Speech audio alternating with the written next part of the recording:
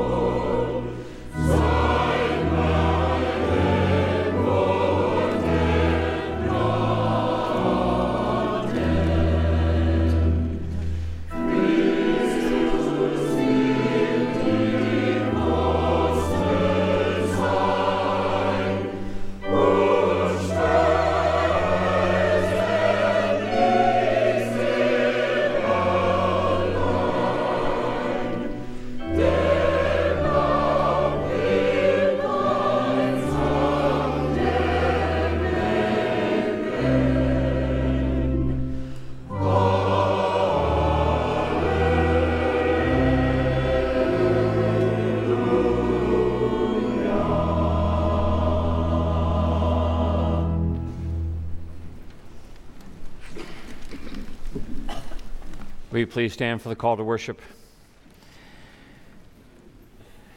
Make a joyful noise to the Lord, all the earth. Serve the Lord with gladness. Come into his presence with singing. Know that the Lord is God. It is he that made us, and we are his people, the sheep of his pasture. Enter his gates with thanksgiving and his courts with praise. Give thanks to him. Bless his name, for the Lord is good. His steadfast love endures forever, and his faithfulness to all generations. Let us worship God.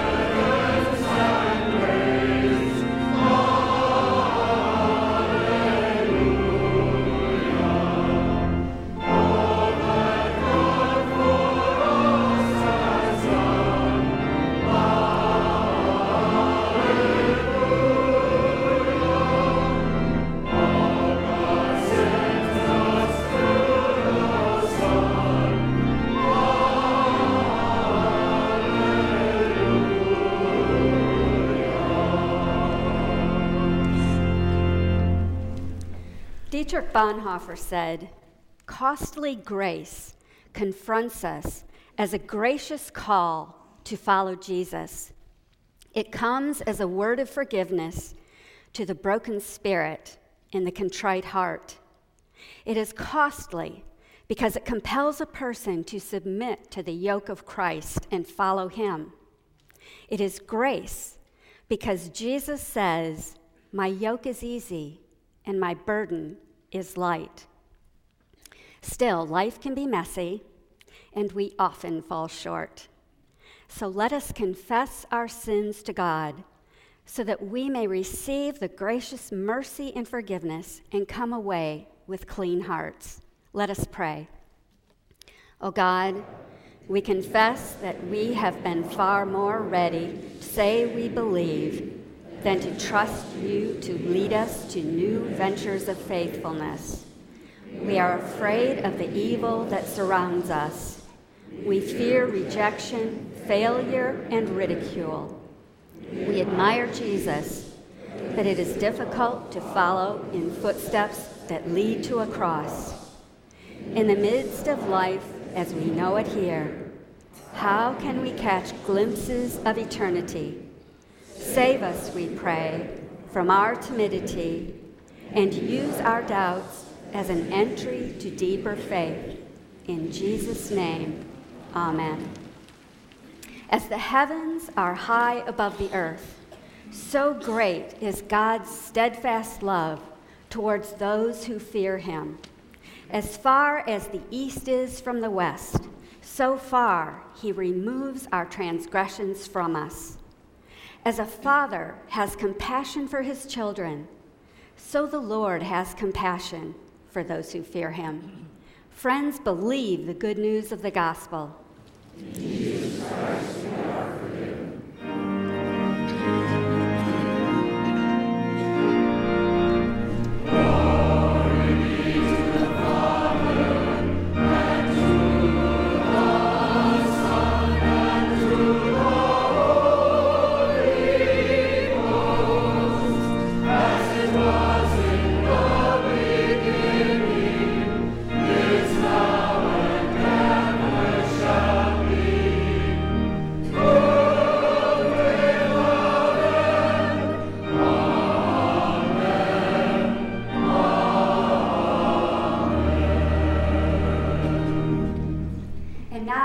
State what we believe using the words of that ancient creed that is eternally true.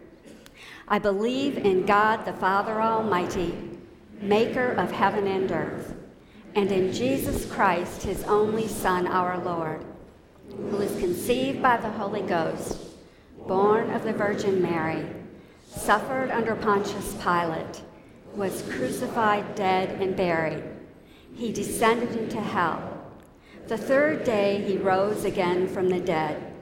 He ascended into heaven and sitteth on the right hand of God the Father Almighty. From thence he shall come to judge the quick and the dead. I believe in the Holy Ghost, the Holy Catholic Church, the communion of saints, the forgiveness of sins, the resurrection of the body, and the life everlasting. Amen. And now let us all greet our neighbors in the love of Christ.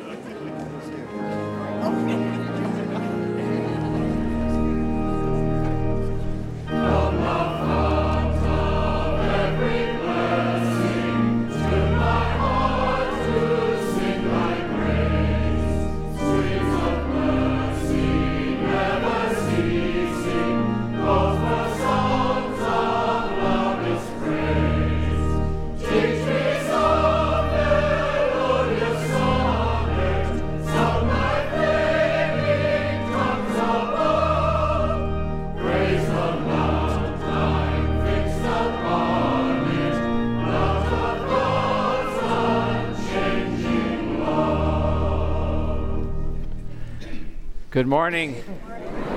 Welcome to worship here at Church of the Palms, and we're so thankful that you're here with us today. Perhaps you have come to us from a far ways away, or perhaps you've come to us just from around the block, but regardless, we're glad that you're here with us, and we hope that you'll find this to be a place of welcome. We encourage you to fill out the friendship pads which are in the pews and pass those along to your neighbors so that we can note those folks who are near us, and hopefully you'll have a chance to connect name and face after our service today. We invite you always to come out underneath the tree. I mean, this is the time to do it, right? What a beautiful day it is. So come out and enjoy some coffee and some conversation, and perhaps take note of all the opportunities for you to be involved in our ministry here. There's always tables that surround that tree and opportunities for you to be a part of our life. We had a great weekend, our Reignite retreat, went off wonderfully. We had a full house, and it was great. Many people have already forwarded their comments to me about how much they have appreciated that time, and we're grateful for that opportunity for people to explore what might be the next chapter of their life. So we're thankful for that.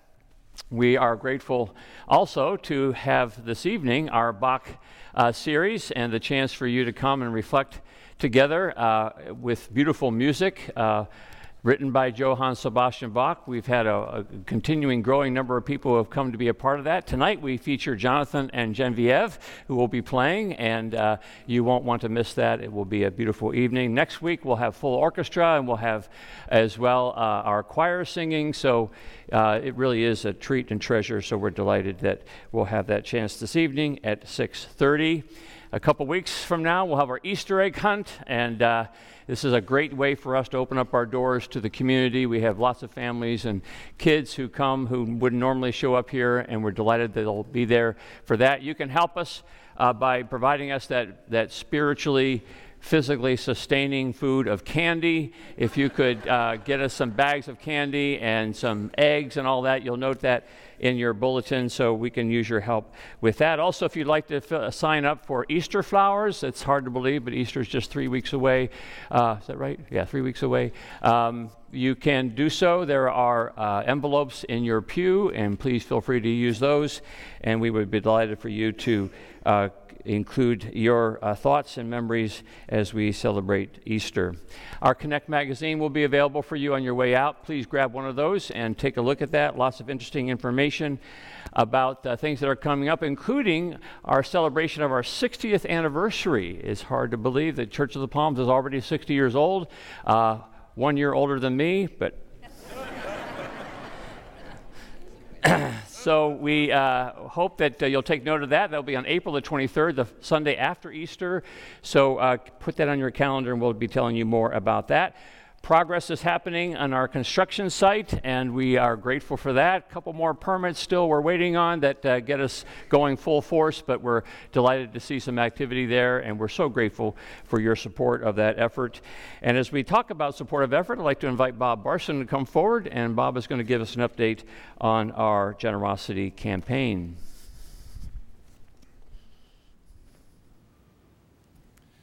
Thank you, Pastor Steve. Good morning. The stewardship campaign really never ends. It's an ongoing process. People continue to give their commitments throughout the year. New members join, people return from vacations or other reasons. But we do like to take a checkpoint about a month into the campaign and see how we're doing. As a reference, a year ago at this point in the campaign, we had about 86% of the commitments that we ended up for the full year. At this point in our campaign this year, we're at 82%. So you can see that we're a little bit behind. But as The Economist says, on the other hand, January contributions were greater than last year's, and February's contributions were greater than last year. So we would really like to know if you're going to continue this increased support throughout the year by returning a commitment card. So take a look around your desk, see underneath your tax return if that card's not there, or look at that stack of mail by the door, see if the commitment card's still sitting there, or there are commitment cards in the back of the narthex that you can pick up as well. It's also been a year since we had the capital campaign. We have a multi-year campaign, just to remind you. Some of you have pledged 1 year, some have pledged for multiple years of giving.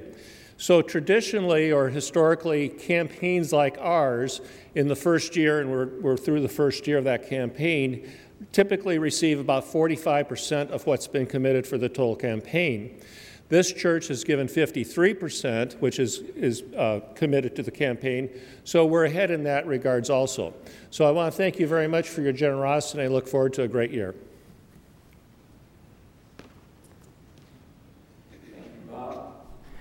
We're grateful for your leadership in that effort. Let's give Bob a big round of applause for his leading us in that effort. Bob loves to be applauded, I know that. We would love to invite now those who are to be installed and ordained as elders and deacons and shepherding deacons and Stephen ministers. If you would all come forward and take your place up here. You can be on the top, you can be on the bottom, you can be on the steps. There's a big bunch of you, so come on up. You're allowed to run. Come from top, from bottom, come from everywhere. Don't be shy. Get up there if you can. You can make your way up if you want. Some of you can come up to the steps. That's great. If You more than a few. Mm-hmm. Wonderful.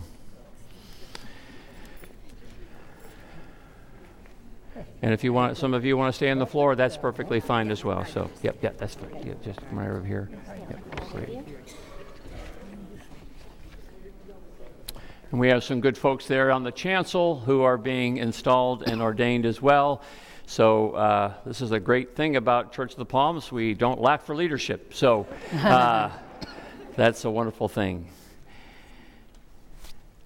We are delighted that we have this opportunity to have this time when we can celebrate and rejoice in those who have responded to the call of God to be in leadership. Some of these folks, and I'll have you raise your hands, are being installed and ordained as elders. If you could raise your hands. There you go. Okay, good. Some of you are being installed and ordained as executive committee of our deacons. So you can raise your hands for that. Excellent. And some are being ordained and installed as our shepherding deacons. The shepherding deacons, well done. Yes, I think there's like 38 of you. And then last but certainly not least, our Stephen ministers are being installed today. So raise your hand over there. I think that caucus is over here. So, so we are delighted that you are here before us. And I would like to ask you these questions as you come to be ordained and installed as our newest leaders and Stephen ministers. Do you trust in Jesus Christ, your Savior, acknowledge him Lord of all and head of the church, and through him believe in one God, Father, Son, and Holy Spirit? Do you? Do you accept the scriptures of the Old and New Testaments to be, by the Holy Spirit, the unique and authoritative witness to Jesus Christ and the Church Universal and God's Word to you? Do you? Do you sincerely receive and adopt the essential tenets of the Reformed faith as expressed in the confessions of our church as authentic and reliable expositions of what Scripture leads us to believe and do? And will you be instructed and led by those confessions as you lead the people of God? Do you and will you? Will you fulfill your office in obedience to Jesus Christ under the authority of Scripture and be continually guided by our confessions? Will you? Will you be governed by our church's polity, and will you abide by its discipline? Will you be a friend among your colleagues in ministry, working with them subject to the ordering of God's Word and Spirit? Will you? Will you in your own life seek to follow the Lord Jesus Christ, love your neighbors, and work for the reconciliation of the world? Will you? Do you promise to further the peace, unity, and purity of the church? Do you? Will you seek to serve the people with energy, intelligence, imagination, and love? I will. And will you, those of you who are to be ordained and installed as elders, will you be a faithful elder, watching over the people, providing for their worship, nurture, and service?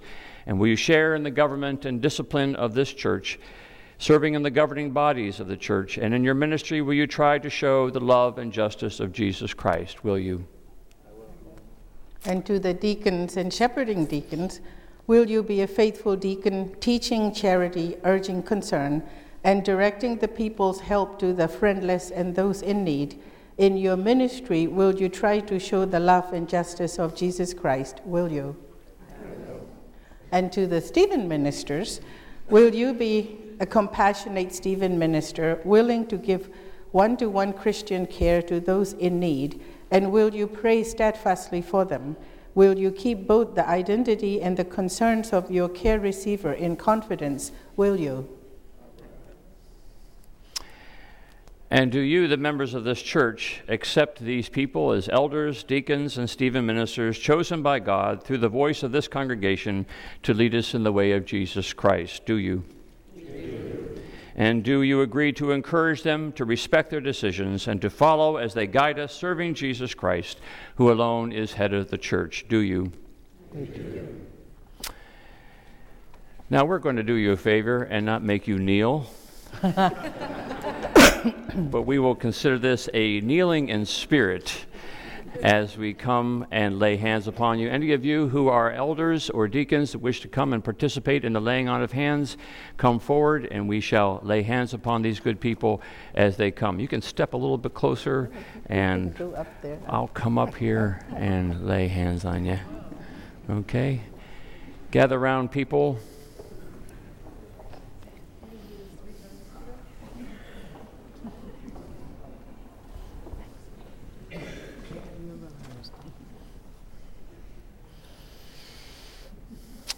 Let us pray. Gracious God, this is a beautiful sight. We are grateful to see so many people who have responded to your call to serve in so many different ways. Elders, deacons, shepherding deacons, Stephen ministers, all with their own particular calling, all with their own particular ministry, all with their own particular gifts. We thank you, O Lord, that by your Holy Spirit you somehow blend all of this together such that we can know that you are the one who creates the tapestry. You are the one who molds the church. You are the one who guides us such that we can be your light in the world. We pray, O Lord, that you will bless these people and that you will fill them with your Holy Spirit. We ask, Lord, that they would always keep their eyes trained upon you, that we would only follow them as we see them follow Jesus. We pray, O Lord, that you will lead our great church. Allow us, O Lord, to be humble before your Spirit. Allow us to know and to be wise as to the ways that you would have us go.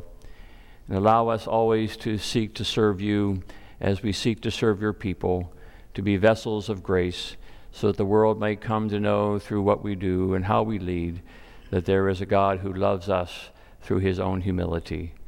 All these things we pray in the powerful name of Jesus Christ.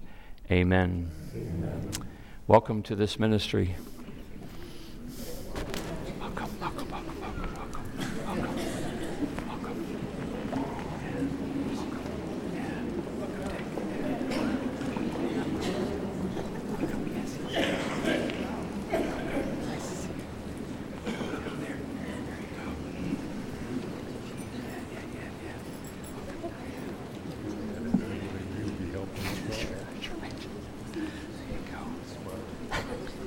As everybody is getting back to their seats, let us prepare our hearts for prayer. Let us pray. Our most loving and gracious God, we give you thanks for having moved in our lives with your power and compassion, extending your mercy among us and all to the ends of the world. You enable us to live amidst an abundance of blessings. For all of this, we raise our praise and gratitude to you. As we give thanks to you, we remember those who are hungry and those who are homeless. And we pray for those who are suffering from illness of mind and body and soul.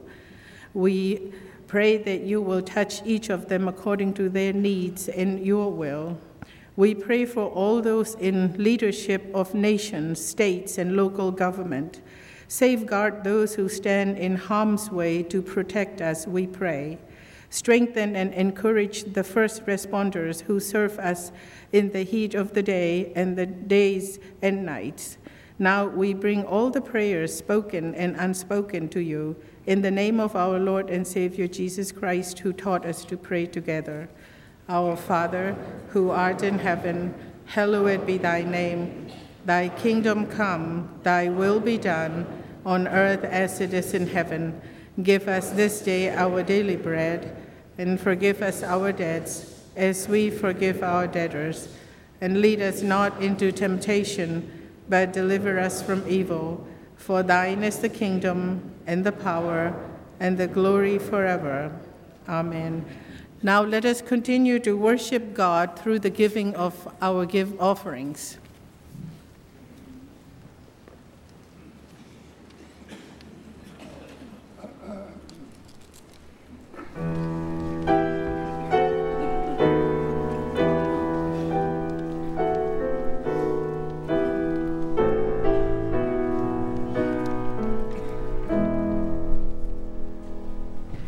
Praise the Lord.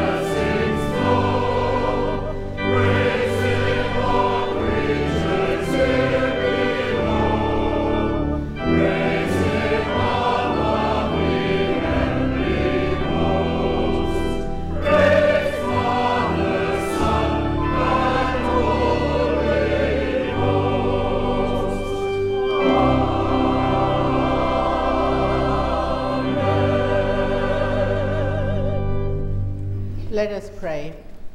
Loving God, accept these our offerings and ourselves as a token of our love and gratitude to you and your generous love and blessings. And bless these and us so that we may be your channels of love, peace, and justice to all we meet. In Jesus' name we pray. Amen. Please be seated as Carol and our children come forward. The Easter egg hunt is just 2 weeks away, so don't forget eggs and candy. We need to fill those Easter eggs. Come on up. How's everybody today? Okay, so I have 3 things. 3 things I want you to tell me what they have in common, okay? But first I need somebody to tell me what sound a rooster makes. What does it make, Maddie? Cock-a-doodle. Right, good job. Okay. And then an alarm clock. What does that mean? Let's see. Come on. An alarm clock, right? Okay. Like that. Oops, just needs a battery, I guess. Okay, the next thing is a parent. What do those 3 things have in common? What? Okay, Nate. Singing? What do you think, Reese? They all wake you up in the morning. They all wake you up in the morning. Yes. So what does your mom, what do you think? They always tell you what to do. They always tell you what to do. Oh, we're going to tell me what your parents say. Ben? They all make noise. They all make noise. They do. So who would like to get woken up in the morning by a rooster? Who gets woken up by a rooster? What about an alarm clock? You get woken. What about your parents? Moxie, what does your parents say? Wake up and get ready for school. That's right. Well, you know what? Some of our alarm clocks, like mine, have this little button on it. When you wake up, you can hit that button and go right back to sleep for a little bit. It's kind of nice. It's called a snooze alarm. And if you do it too many times, you might get yourself in a little trouble. See, the good thing is, well, actually, there's 2 problems with the snooze alarm. That one, if you keep hitting the snooze alarm, you might fall asleep and not wake up at all and miss something. And you might also, the second thing is, you might not hear your alarm at all and not hear it. It's kind of like God's voice. God sends us a wake-up call sometimes, and he says, hey, it's time to wake up and follow me. You know that? It's like he's speaking to our heart, and he says, wake up, I'm here. But you know what? Sometimes we just hit that snooze button and say, not now, Lord. Call me in a little bit. And if we keep hitting that snooze button, we might not hear God's voice at all. That's right. That's exactly what happened in this Bible story that we're talking about. Jesus tells a story about a rich man who wore fine clothes, and he lived in luxury. And there was a beggar, his name was Lazarus, and he lay by the rich man's gate. Lazarus was poor and hungry, and he had sores all over his body, and he was hoping that if he laid there, that rich man might take pity on him and give him some of his leftover food, right? Every day, that rich man walked right over Lazarus and didn't pay him any attention. I imagine that he walked over him so many times that he didn't hear him at all, you know? Well, God wants us to hear his voice. And pretty soon, actually what happened in the Bible story is that Lazarus finally died and he went to heaven, right? The rich man, he died and he didn't make it to heaven. He went the other way. H-E double hockey sticks, that's what we call it sometimes. But the rich man looked up and saw Lazarus in the sky, up in heaven with Abraham, and he said, hey, can you help me down here? I'm a little thirsty. Abraham said, no, when you were on earth, you had many riches. You had lots of things. And Lazarus, he had nothing. He said, well, could you send Lazarus down to my brothers and warn them? Tell them to follow God before it's too late? You know, God's still sending us wake-up calls today. Let us pray that we hear his voice and follow him. Let's pray. Dear God, We pray that when you send us a wake-up call, that we don't hit that snooze button and say, later, Lord, that we will rise up and follow you. Amen.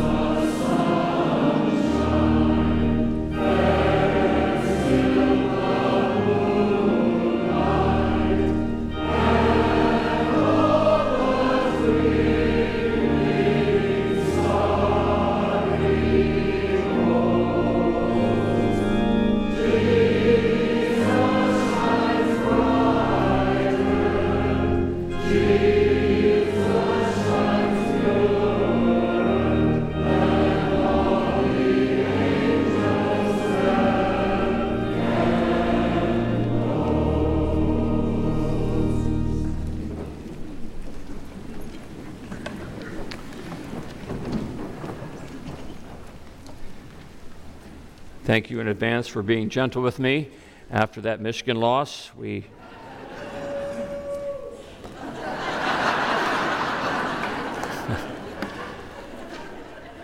also need to pray for those Florida Gator fans to be a little bit more humble.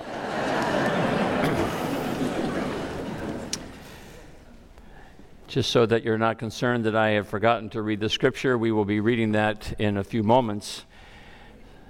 But toward that end, let us pray. Gracious God, we pray that you will open our minds, our hearts, such that we will hear your word, and then in hearing your word, then wonder what your word would say to us, and then in wondering what your word would say to us, that we would find courage from your Holy Spirit to live it. This we pray in Jesus' name. Amen. I have twice had the privilege of touring the battlefields and beaches of Normandy, France, the scene of perhaps the greatest naval and air invasion in the history of warfare, the Normandy invasion of June 6, 1944, D-Day, the turning point of World War II. Every stop in Normandy is an overwhelming experience, and the scale of human sacrifice laid upon those beaches and within those hedgerows is humbling. One cannot walk away without a profound sense of gratitude for what price has been paid for the freedoms we so casually enjoy. Perhaps one of the most impressive parts of touring Normandy is to see the remnants of the extensive and intricate fortifications of defense laid out by Field Marshal Rommel and the German army. Miles and miles in every direction, the Germans built bunker after bunker, gun encasement after gun encasement, cement fortresses from which to repel the Allied advance. Years it took to construct this concrete line of defense, only to have it overrun in a matter of several hours by the Allied armada coming to shore and pushing ahead. Today in Normandy, you have the chance to walk within and around these German strongholds and fortifications and to feel how desperate the Nazis were to hold on to this land that they had stolen from free peoples. On one of my visits while walking the bluffs of Omaha Beach, I took the chance to stand where once a German soldier stood in a small machine gun bunker with a perfect view out onto the English Channel, and imagined what must have gone through his mind when early on the 6th day of June he saw appear out of the mist the Allied invasion of some 500,000 soldiers. It is not always good to be in a defensive posture. And it got me to thinking some about being on the defensive. And I began to wonder about the lines of defense that I had managed in my own life to put around myself. What territory I had claimed in my mind, my heart, my soul, that I was now outlining with bunkers and encasements such as to prevent the invasion of some outside force. It's one of the things that goes along with being a human being, isn't it? We have a propensity of being defensive. Ever since we were young, we have put ourselves on the defense. When I was a little boy, my gang of friends and I used to play war, and war was all about protecting your turf. When you were young, you remember when your mom or dad caught you doing something that you weren't supposed to be doing. Was there not something instinctive within you to go on the defensive, to make an excuse, to deny culpability, to explain why you had to do it and why perhaps you were the one who did not start it? I think the older we get, the more defensive we get. Each year brings a little more solidification in the things that we believe and the things we hold opinions about. We claim our turf in heart, mind, and soul, and we build our bunkers and mount our guns, and we establish our lines of defense around all those things we have claimed. We have political defenses, we have theological defenses, we have emotional defenses, we have spiritual defenses, relational defenses, we have our intellectual defenses, and we fortify ourselves against whatever outside forces that may be offshore that wish to come and change us.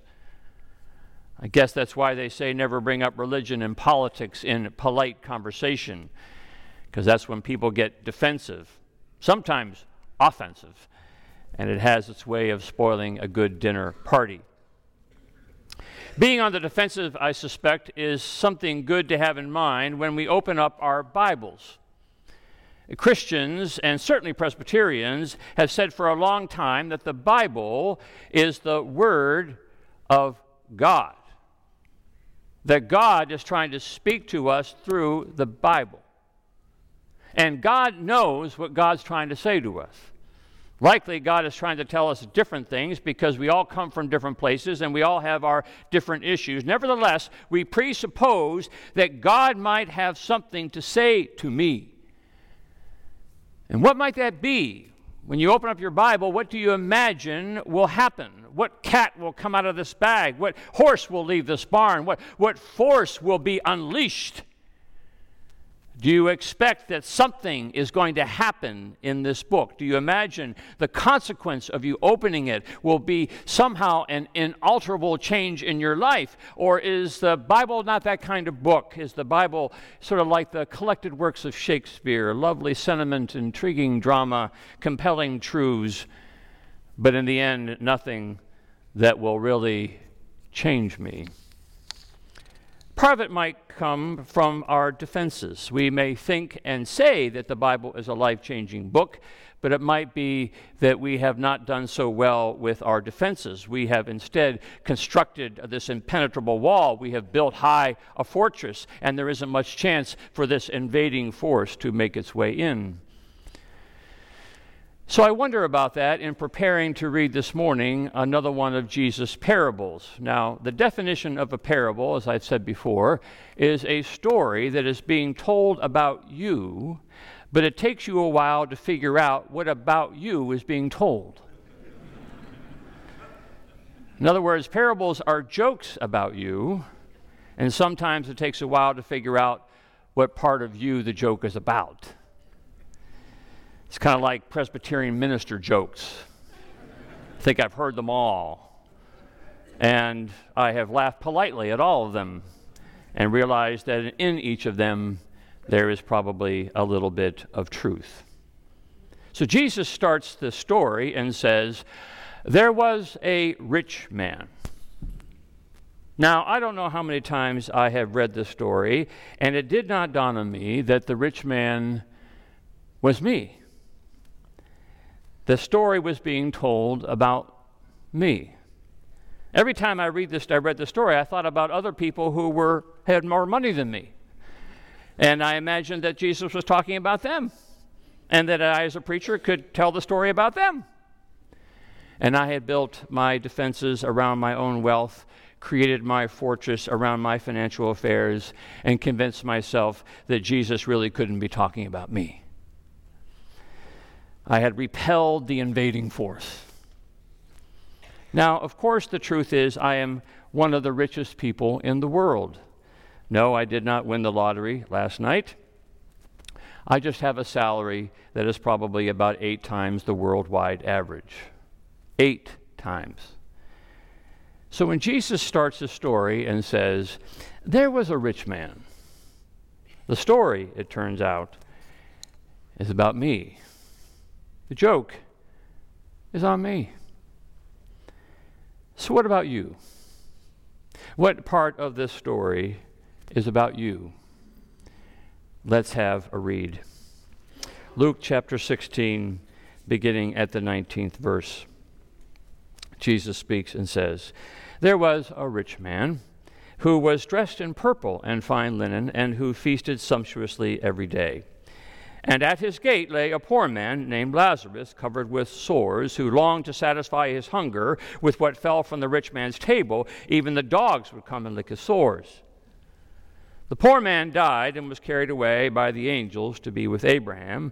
The rich man also died and was buried. In Hades, where he was being tormented, he looked up and saw Abraham far away with Lazarus by his side. And he called out, Father Abraham, have mercy on me, and send Lazarus to dip the tip of his finger in water and cool my tongue, for I am in agony in these flames. But Abraham said, Child, remember that during your lifetime you received your good things, and Lazarus in like manner evil things. But now he is comforted here, and you are in agony. Besides all this, between you and us is a great chasm that has been fixed, so that those who might want to pass from here to you cannot do so, and no one can cross from there to us.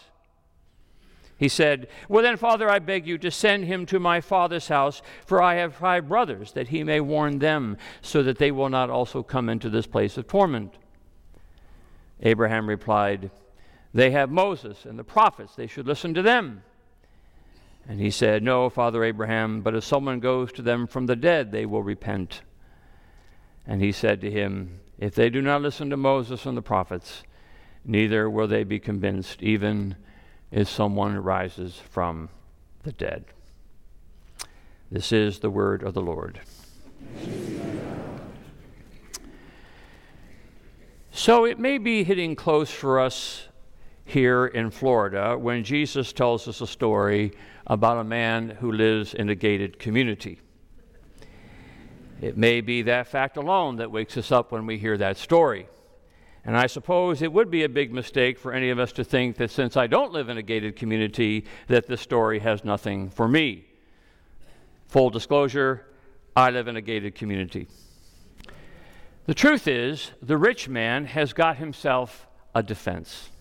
And it's a good enough defense for him not to consider the sick man who is outside his gate.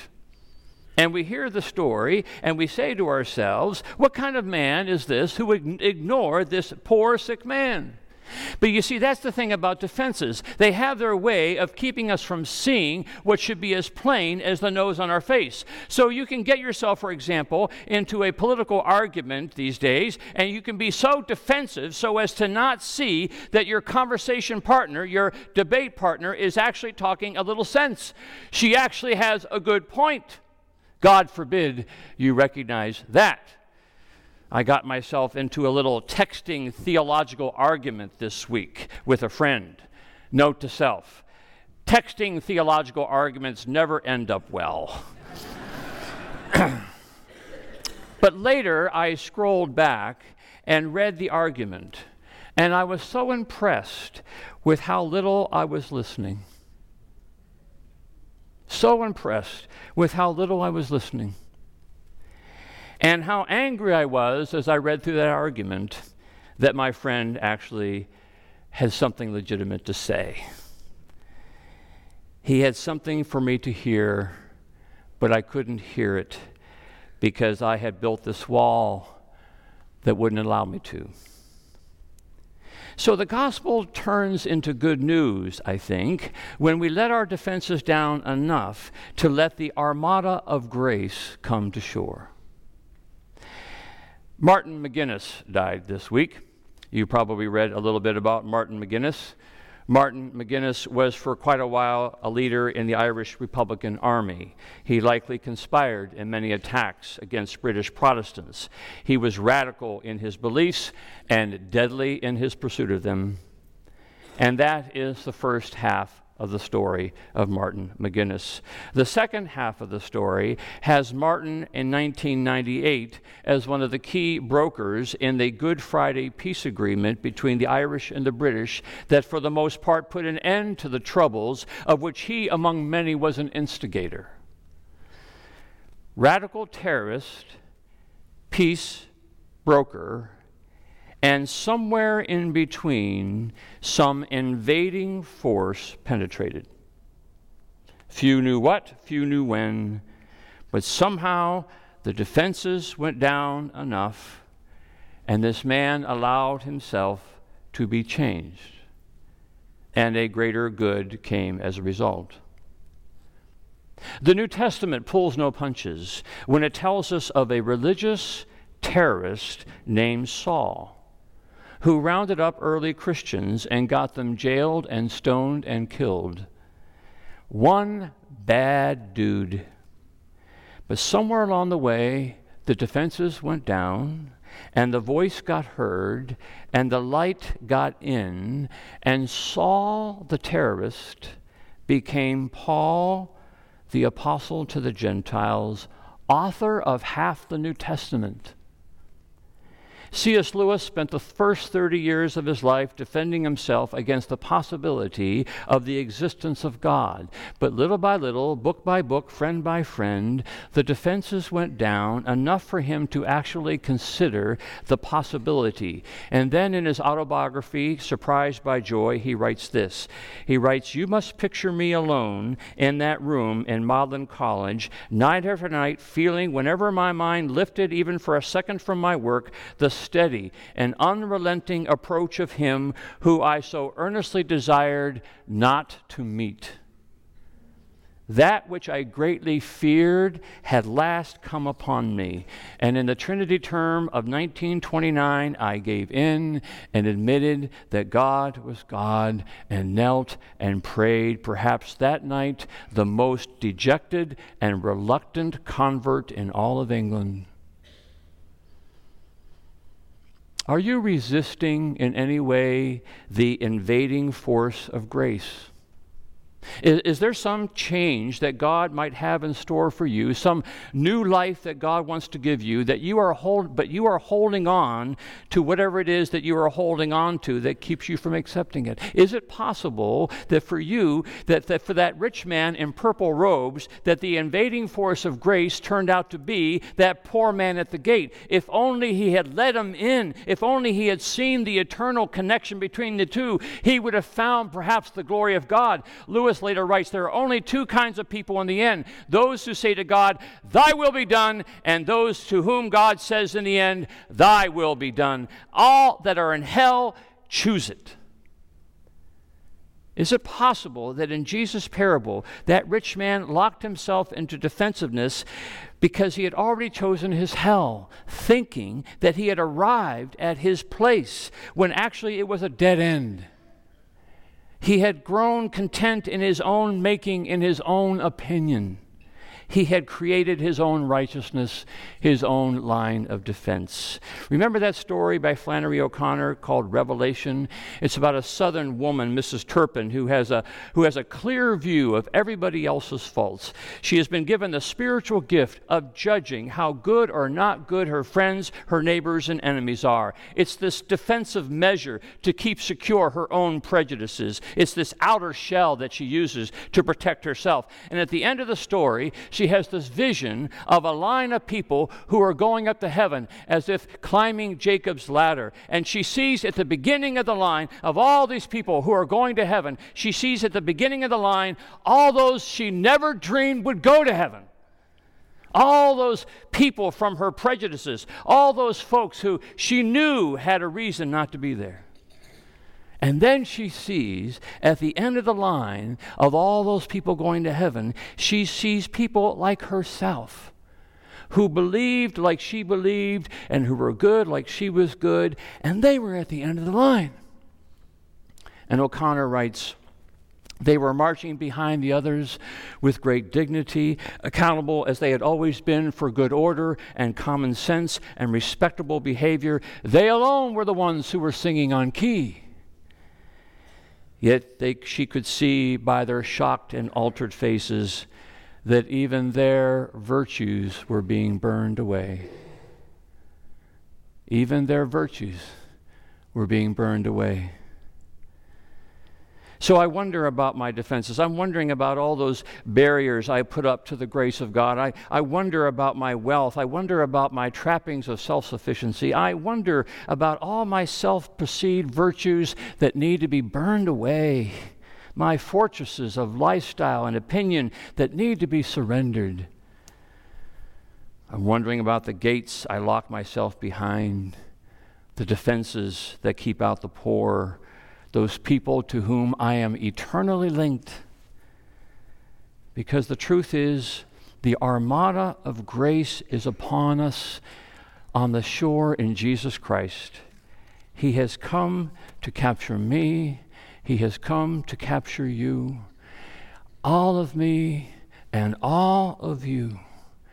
And it's time to lay down our arms, step out of our bunkers, and surrender.